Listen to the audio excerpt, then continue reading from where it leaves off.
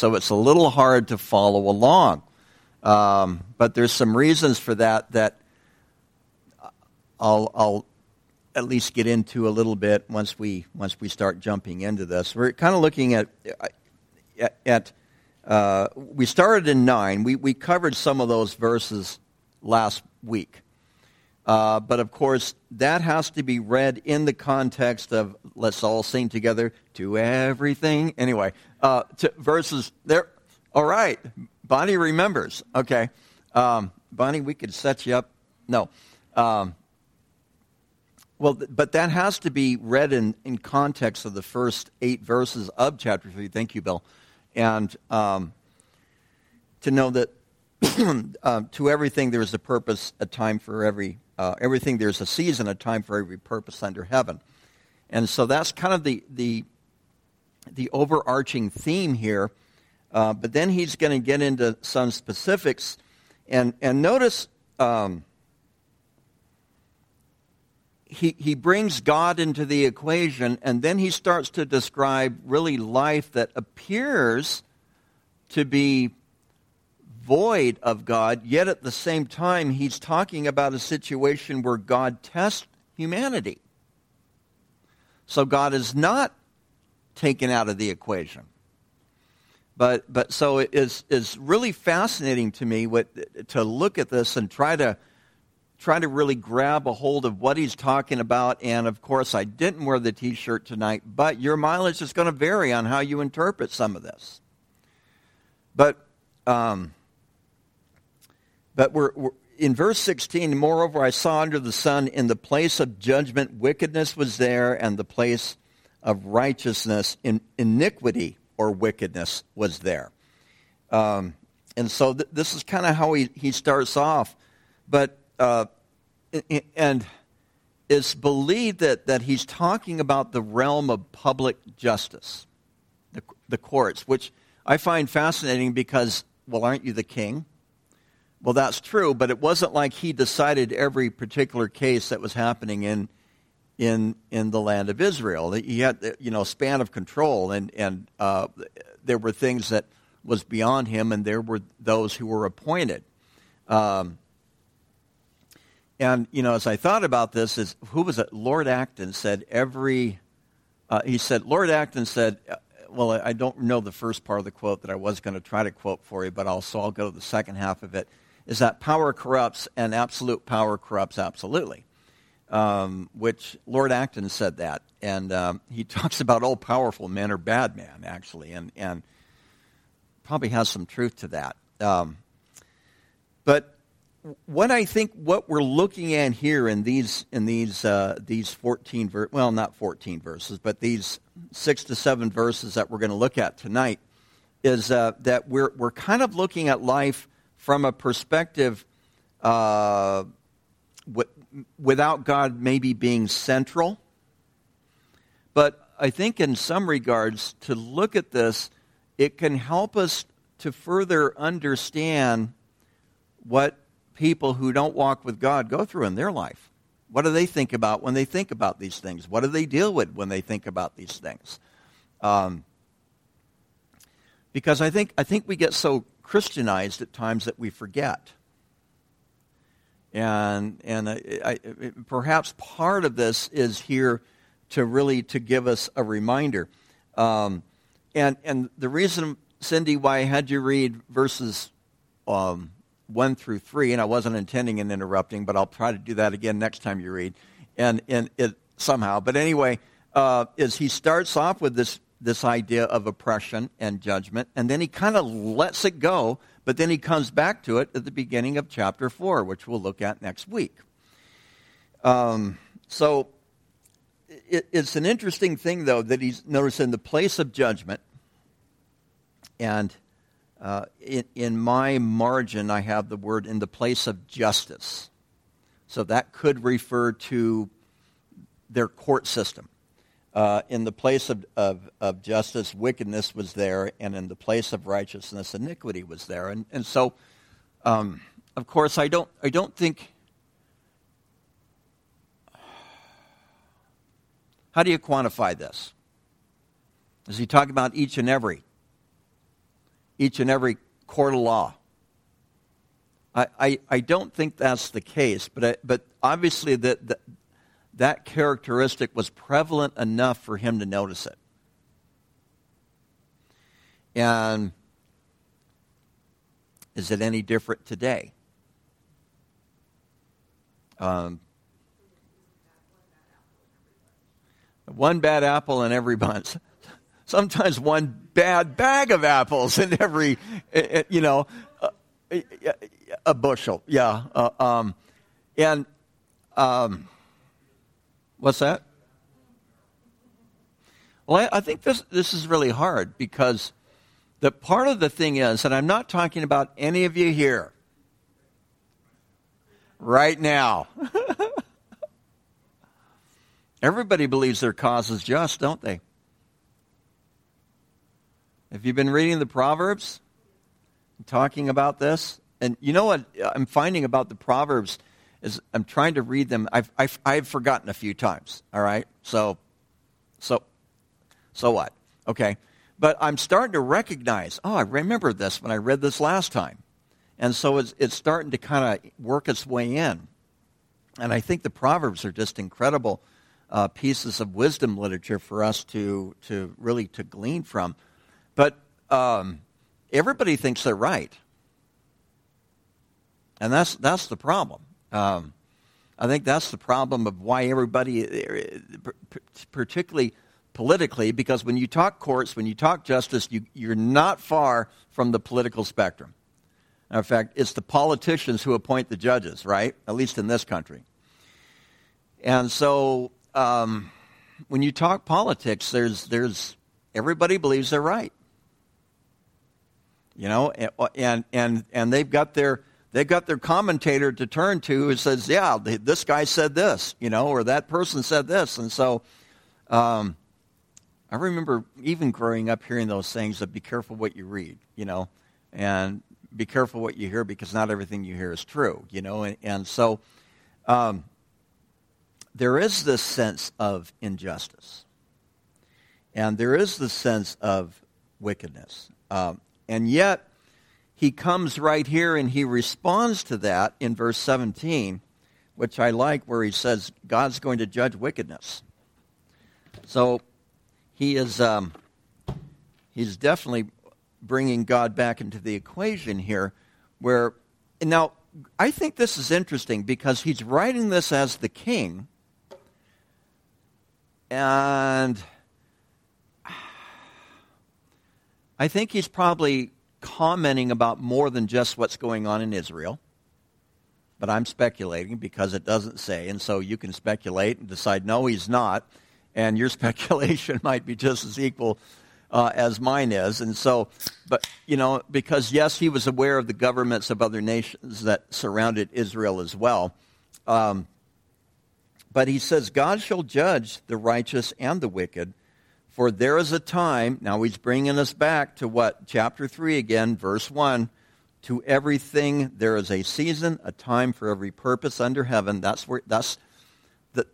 part of this theme that he's bringing in here in this particular chapter, where he's saying there is a time for every purpose and for every work. Now that sounds really reassuring, but it also sounds really frustrating, doesn't it? Because what about if God's purpose is not quite yours? What about if your purpose is aligned with his, but his timing isn't quite what you would like it to be? What? Well, yeah, but you still have to live with the consequences. Particularly in the context here, Daniel, of God judging and God judging both the righteous and the wicked. Now, this is probably referring to the end judgment, and that's probably what it's really talking about here. But he says, I said in my heart concerning the conditions of the sons of men, God tests them. I'll get into that in just a minute. But he's probably talking about the end times, and yet if he's saying that there is a purpose for every work, there is a time and a purpose for every work. Whose work? Whose work is it talking about here in verse 17? I think it's talking about God's purpose, God's work. And that there is a time for every purpose under that. And so we can rest in that. But if you are in the midst of experiencing your own injustice brought upon you,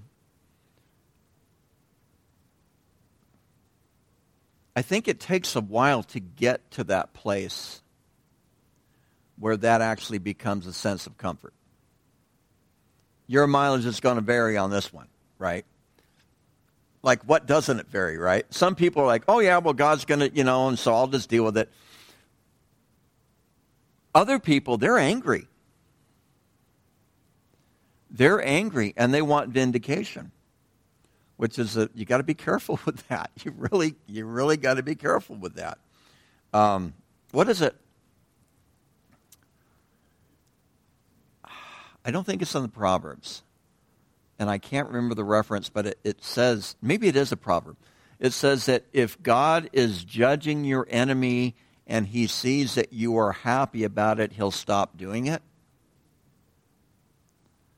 Some of you are looking at me like, that's really in the Bible? Yes, it is. If you want, I'll take the time after I'm done and I'll find it for you, because it's there.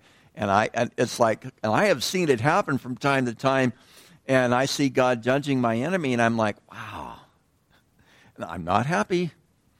I am not happy, And, I remember one time I was even thinking, God, couldn't you have done this when I was a little bit more spiritually mature to handle it? Because I don't want you to stop. At the same time, I don't want to be happy because you will stop, right? So the motives are not quite maybe where they should be, right? But nonetheless, notice that God judges the righteous and the wicked.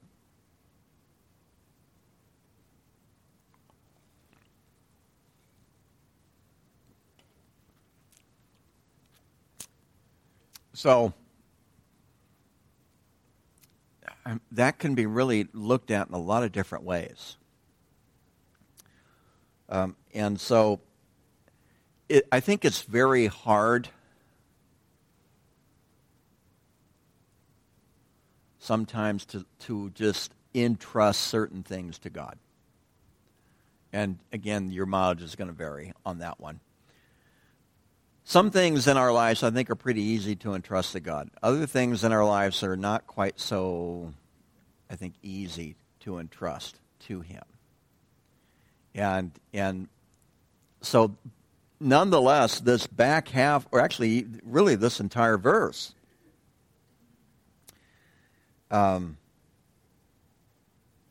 is something that we can hang on to. It's something that's very generic.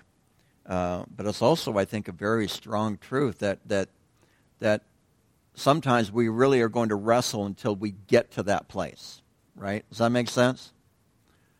Because I want my justice and I want it now.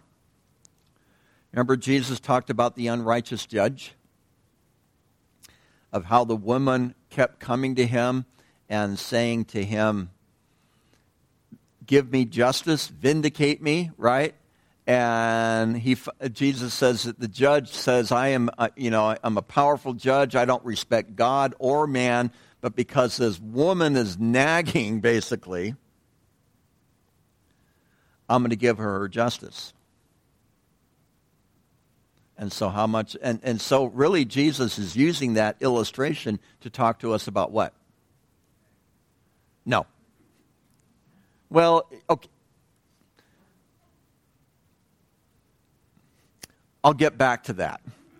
Okay, so Jesus is using that illustration to talk to us about what? Prayer. Yes, but it's in the context of prayer. But it is in the same thing, yes, because God in His time for every purpose and for every work. So, and so, prayer just fascinates me, and because there's evidence in the Bible that we can hasten things by prayer. You could almost say we can change things by prayer. And yet I think primarily prayer, I'm wondering if that's part of why some people's prayer life doesn't seem to work. Because it's nothing more than a grocery list to God. Excuse me. Because I think I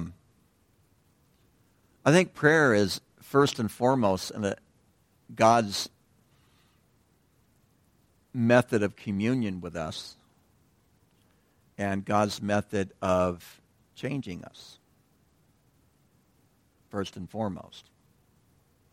Although there are other elements of change that God allows in our lives, are there not? Right? What would two of those be? Two that I'm thinking of. Who's reading my mind tonight, right? One would be the Bible. Yeah. And one, you said teaching? Yeah, teaching. And also the circumstances of life have a way of changing us, right? Anything else? I don't know. I can't think of anything else. Well, I would hope, but yeah. Thanks. Anyway, cheers. Okay, that's the easy part for tonight. You rolled your eyes. No, you were like, oh. No, that was sorry, it's fine. Actually, that wasn't an eye roll, sorry. Verse 18. Okay, we're going in the deep end now. I said in my heart. Notice he said that in 17. I didn't commentate on that. He said on my heart, all right? So he's meditating on these things. You know what I really, I shouldn't tell you this. I'm going to. What I really hate is when I'm in bed and all of a sudden I start getting great sermon material. Because I hate getting out of bed once I'm in it, right? And if it's a Saturday night, I'm like, sometimes I'll get up and keep going with it, right, for a while. And sometimes I'll just write the thought down and I don't develop it. In other words, I don't meditate upon it until later. Start to unpack the idea, right? But sometimes and I do this in some of my seminary writing. I'm just throwing the thoughts out, right? And in fact, I've got a page that I've got to try to condense between sometime either tonight or tomorrow. All kinds of thoughts, but nothing's really developed. So I'm glad that none of you are ever going to see that. But what's going on here with Solomon? And he's developing the thoughts. Because what happens to me when I don't get out of bed, half the time in the morning, I don't remember what it was that I thought about the night before. But he's really giving some thought to it. He's meditating on it. He's praying through it. And you know, this heart conversation, I believe, that's going on between him and God. So, verse 18, it gets weird. All right. Concerning the conditions of the sons of men, God tests them that they may see that they themselves are like animals. They're like JoJo. Well, maybe not quite that nice. For what happens to the sons of men also happens to animals. One thing befalls them, as one dies, so dies the other. Surely they all have one breath. Man has no advantage over animals, for all is vanity. Isn't that a lovely thought? God tests them that they may see that they themselves are like animals.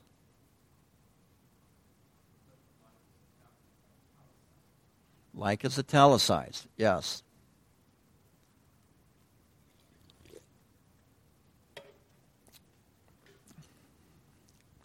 I don't know if I brought an ESV. Cindy, you have an ESV tonight, don't you? Could you read that verse for us nice and loud, please? 19.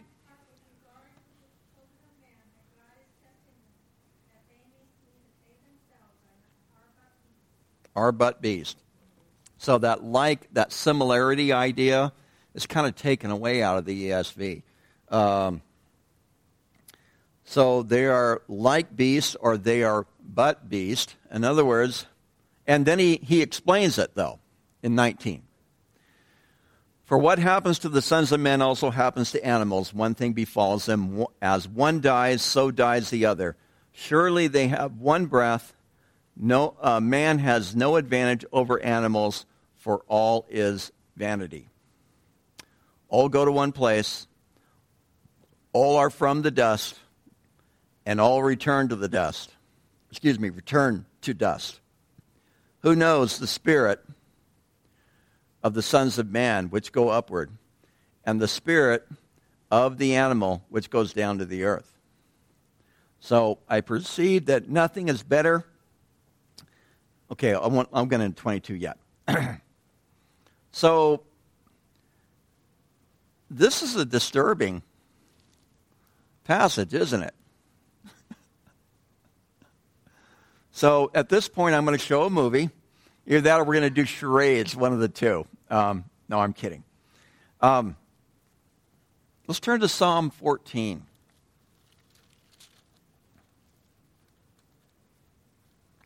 It's a little different context, but it's very similar.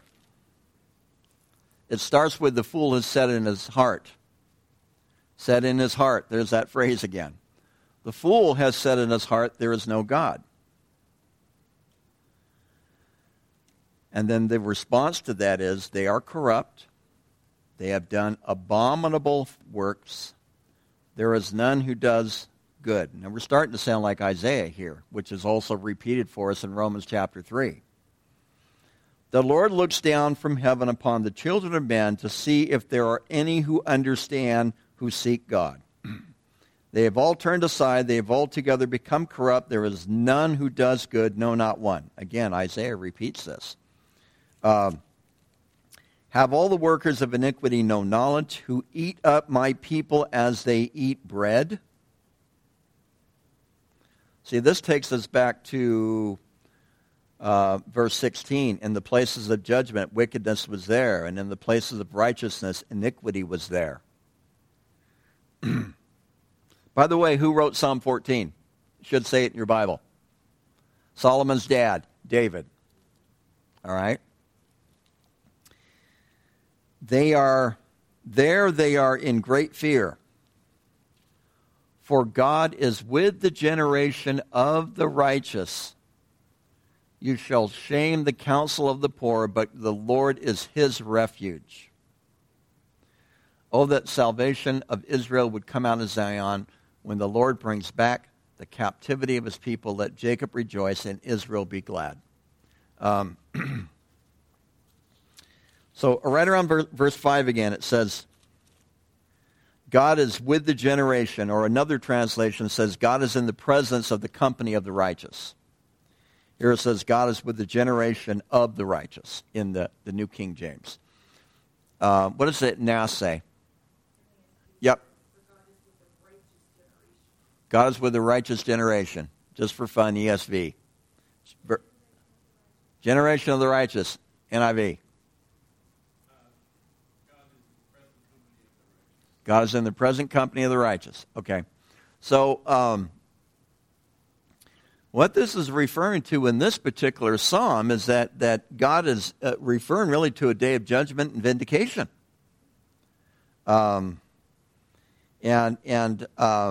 Actually, without taking the time to turn there, Job covers this as well, where Job talks about how God vindicate. And yes, he does. And so what you have here, to me, this is, again, back to Ecclesiastes. So the movie is over. Anyway, he's testing them, so that they may see themselves that they are but beasts, or they are like animals. See, that word like is inserted because that's how they are interpreting this passage, right?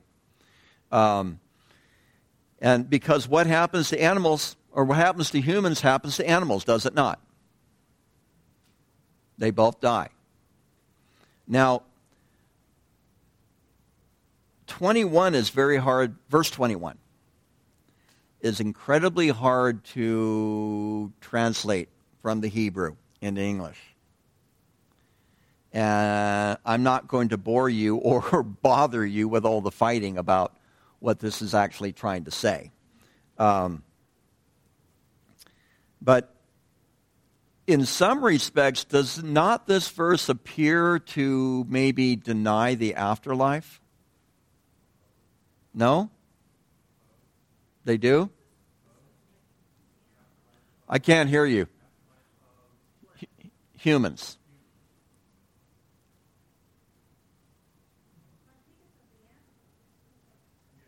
It could. The idea of humanity being in the Spirit in verse 21 might not actually say that. So it's very hard to translate that. And I think he's speaking more abstractly than he is prophetically. Does that make sense? Instead of this firm declaration of what is, he's speaking more in the abstract, and he's talking about how we observe as humans. People die, animals die, right?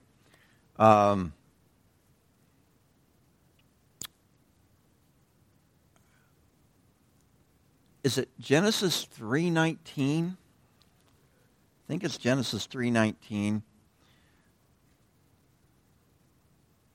I'm going to turn to it because if it's not Genesis 3:19, go ahead and read it. By the sweat of your face you shall eat bread until you return to the ground. Okay. Because from it you were taken, for you are dust, and to dust you shall return. So that's what God says about humanity.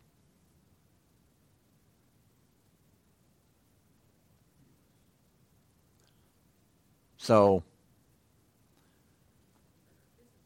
yeah. We have to remember, because that was, again, this is problematic, but you have to read verse 19 in the context of what we've already read. And if it is true, in verse 11, He's made everything beautiful. There's that phrase again, in its time. Also, He has put eternity in our hearts, except that no one can find out the work that God does from the beginning to the end. So, from the outside, or looking just strictly based on physical observation, humans die, they go into the ground. Animals die, they go into the ground. But He has already said much more here. What He's actually, I think, doing is He's having like this little side conversation, right? This little, it's almost like a rabbit trail that He's going down, I think, a little bit here in this, but it's nonetheless is important and it's inspired. The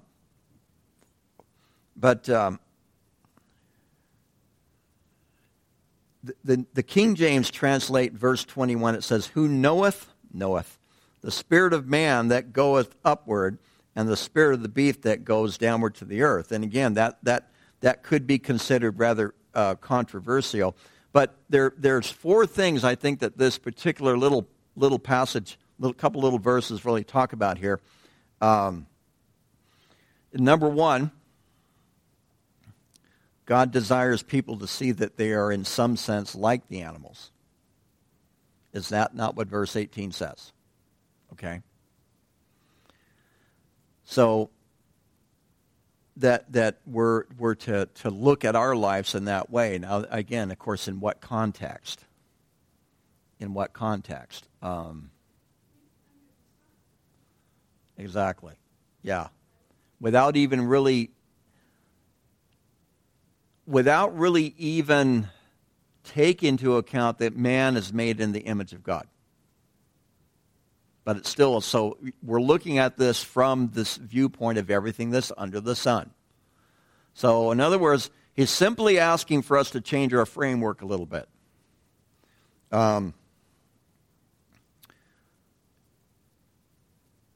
So God's desires that we would see that in some sense we are like the animals. People and animals share the same fate. They both return to the dust. We read that in Genesis 3:19. Nobody knows if the spirit of a human rises at death while the animal descends into the earth. Although we have glimpses of that already given to us here in this chapter. Again, he has put eternity in our hearts. So when I compare those two, and he has put eternity in our hearts is a very strong statement. And when I go to other verses, which I think it's important to do that, and yet at the same time we can cheat ourselves out of what is being said here if we run to other verses, right? I think it's a call for us to really embrace the whole concept of our afterlife by faith. And to trust that which God has said. Now, we don't have New Testament revelation written here. Remember that as well. I'm thinking John 3:16, God so loved the world that he gave his only begotten Son, that whosoever believes in him would not perish but have everlasting life. We have the vantage point of looking at this from a New Testament perspective. He did not. So he's wrestling with things that we already have as an assurance. We have to remember that the non-Christian wrestles with these types of things because they do not have the assurance. So, you know, and as I'm thinking about this, I'm thinking where Paul talks about the blessed hope. And the blessed hope is Christ's return. He returns in glory. He returns in judgment. That's what this is all talking about here in Ecclesiastes chapter 3. And fourthly is this, that we ought to enjoy life as we have it. So, yeah, that was the fourth one.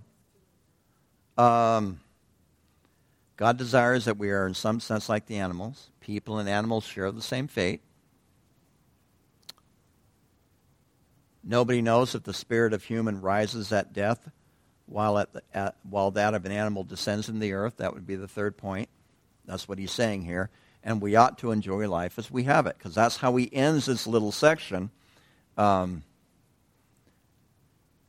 where he says in verse 22, "So I perceive that nothing is better than that a man should rejoice in his own works, for that is his heritage, and for who can bring him to see what will happen after him." He's kind of repeating this, isn't he? But again, this is looked at to where this is what unchristian people they wrestle with. So I've got 5 observations on this that I don't like any of them. The more I looked at them, the more I don't like them. So but because I've got 10 minutes left, I'm going to throw them out there for you anyway.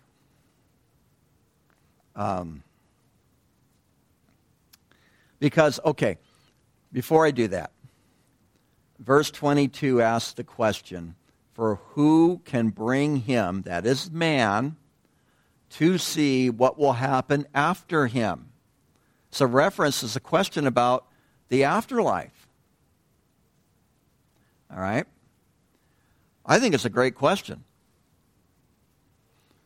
obviously, God has put eternity in his heart, and so these are the things that he's starting to think through. Or the answer to that, even, Daniel, could be both. Because the context here is dying, right? And the context here is seeing it, we are as the animals. The context here is also he has put eternity on our hearts. The context, depending on how you want to look at verse 22, is that the spirit of the sons of men go upward. All right? Notice he doesn't make a distinction between Christian and non-Christian, by the way, just between human and beast. So I perceive that nothing is better than a man should rejoice in his works, for this is his heritage. In my margin, the word heritage could also be portion. And who can bring him to see what will happen after him? A good question. So I think that's, to me, I look at this as this is another one of those beckonings, callings, invitations toward faith. And trusting that God is in fact going to bring us through to the other side. But I think God is very much in the center of this. He's just looking at this, Ken, I believe, from a different angle and from a different perspective, and dealing more from, now I'm going out on a limb here, all right? I think he's dealing more from a philosophical point of view, whereas Psalm 61 that you just read, or read a little part of, is David coming from a poetic point of view. And so they are naturally going to be a bit different. Matter of fact, the whole of classical literature is called the great quarrel between the philosopher and the poet. Because they see things very differently. As a modern day example, the poet would be the worship leader. The philosopher might be the seminary professor or the scientist, for that matter. So, I don't know. I also would refer back to you on this, Ken, that this is inspired scripture, or else we're wasting our time here. You know? And so I think he's just dealing with the issues of life from a very different perspective. That's my take on it.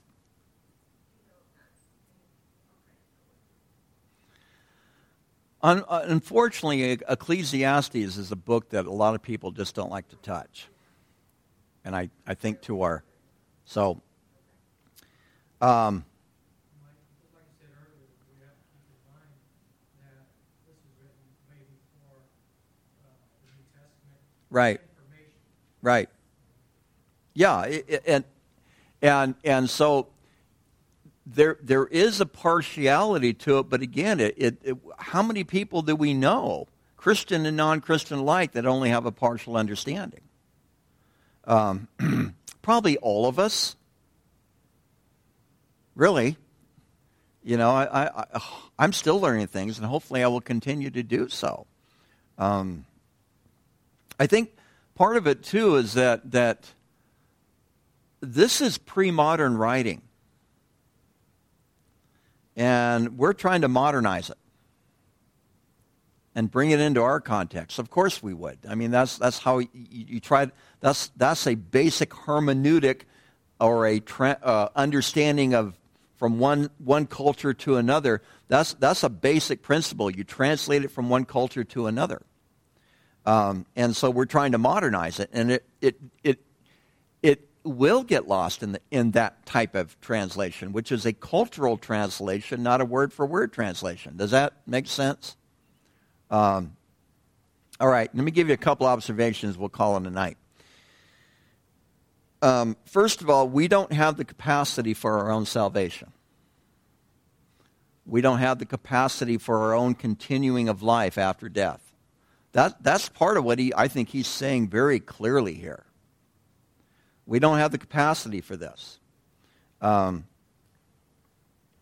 think it's also a reminder, number 2, to look at things from a spiritual perspective. Because I can look at this and say, well, he's looking at this from a human perspective, but as a Christian reading the Bible, it should call me into something spiritual. That's my opinion anyway. And if not, you see this as nothing more than a roadblock. Thirdly, there's a common fate and a position of humanity. The common fate and the common position. We're all going to die. All of us. Unless Christ returns. Okay, you feel better now? And we get caught up to come back down with him. There we go. Sorry, Daniel. Yeah, from the time it takes to come down, up to down. That is a while. I'm sorry. Which one? Number 3? Number 1. The last 3, right? Thank you. Okay, the common fate, F-A-T-E, our fate, yes, not faith, fate. The common fate and position of humanity. And when you think about this comparison to nature, this to animals that has clicked into my head, he's really putting us on our natural setting, right? Is what he's really doing. Fourthly, God is able, comma, or we're in serious trouble. So God is able, that's number 4. God is able or we're in serious trouble. And we can laugh about it because we know that God is able. Fifthly, and I've already said this, but I'm going to say it again. This is a recognition, I think, that everything we understand about our belief, a recognition that everything we understand about our belief, gosh, I can't write this fast. I don't know how you can do it. Everything we understand about our belief is according to faith. Everything we understand is according to faith. Because he is giving us a scenario of observation. You and I were in the same undergraduate program. Observation, right? So you observe, and then you break down the task. You remember all that? Yeah, Bill and I went to the same undergraduate school, just in different places at different times. Had the same major. And so you observe, and then you break it down. That's what he's doing here, essentially. He's observing and saying, well, and I did the same thing. I read it, and I came up with these 5. Okay, so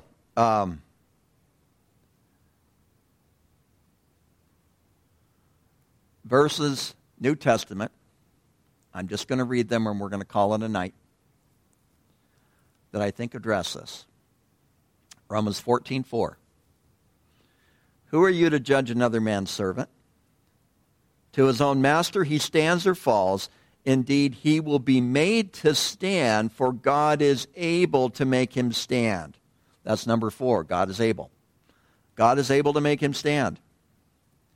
1 Peter chapter 1, verse 5.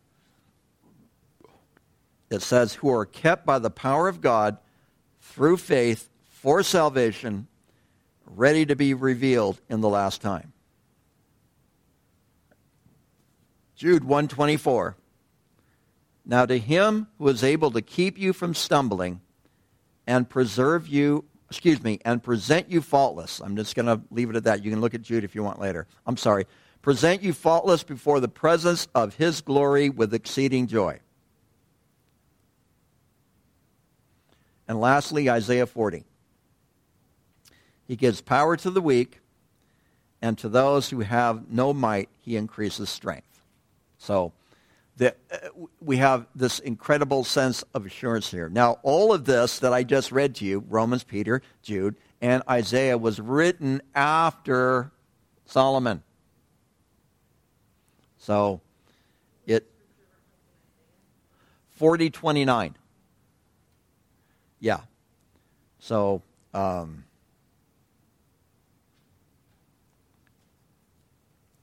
you thought it was tough this week, wait till next week.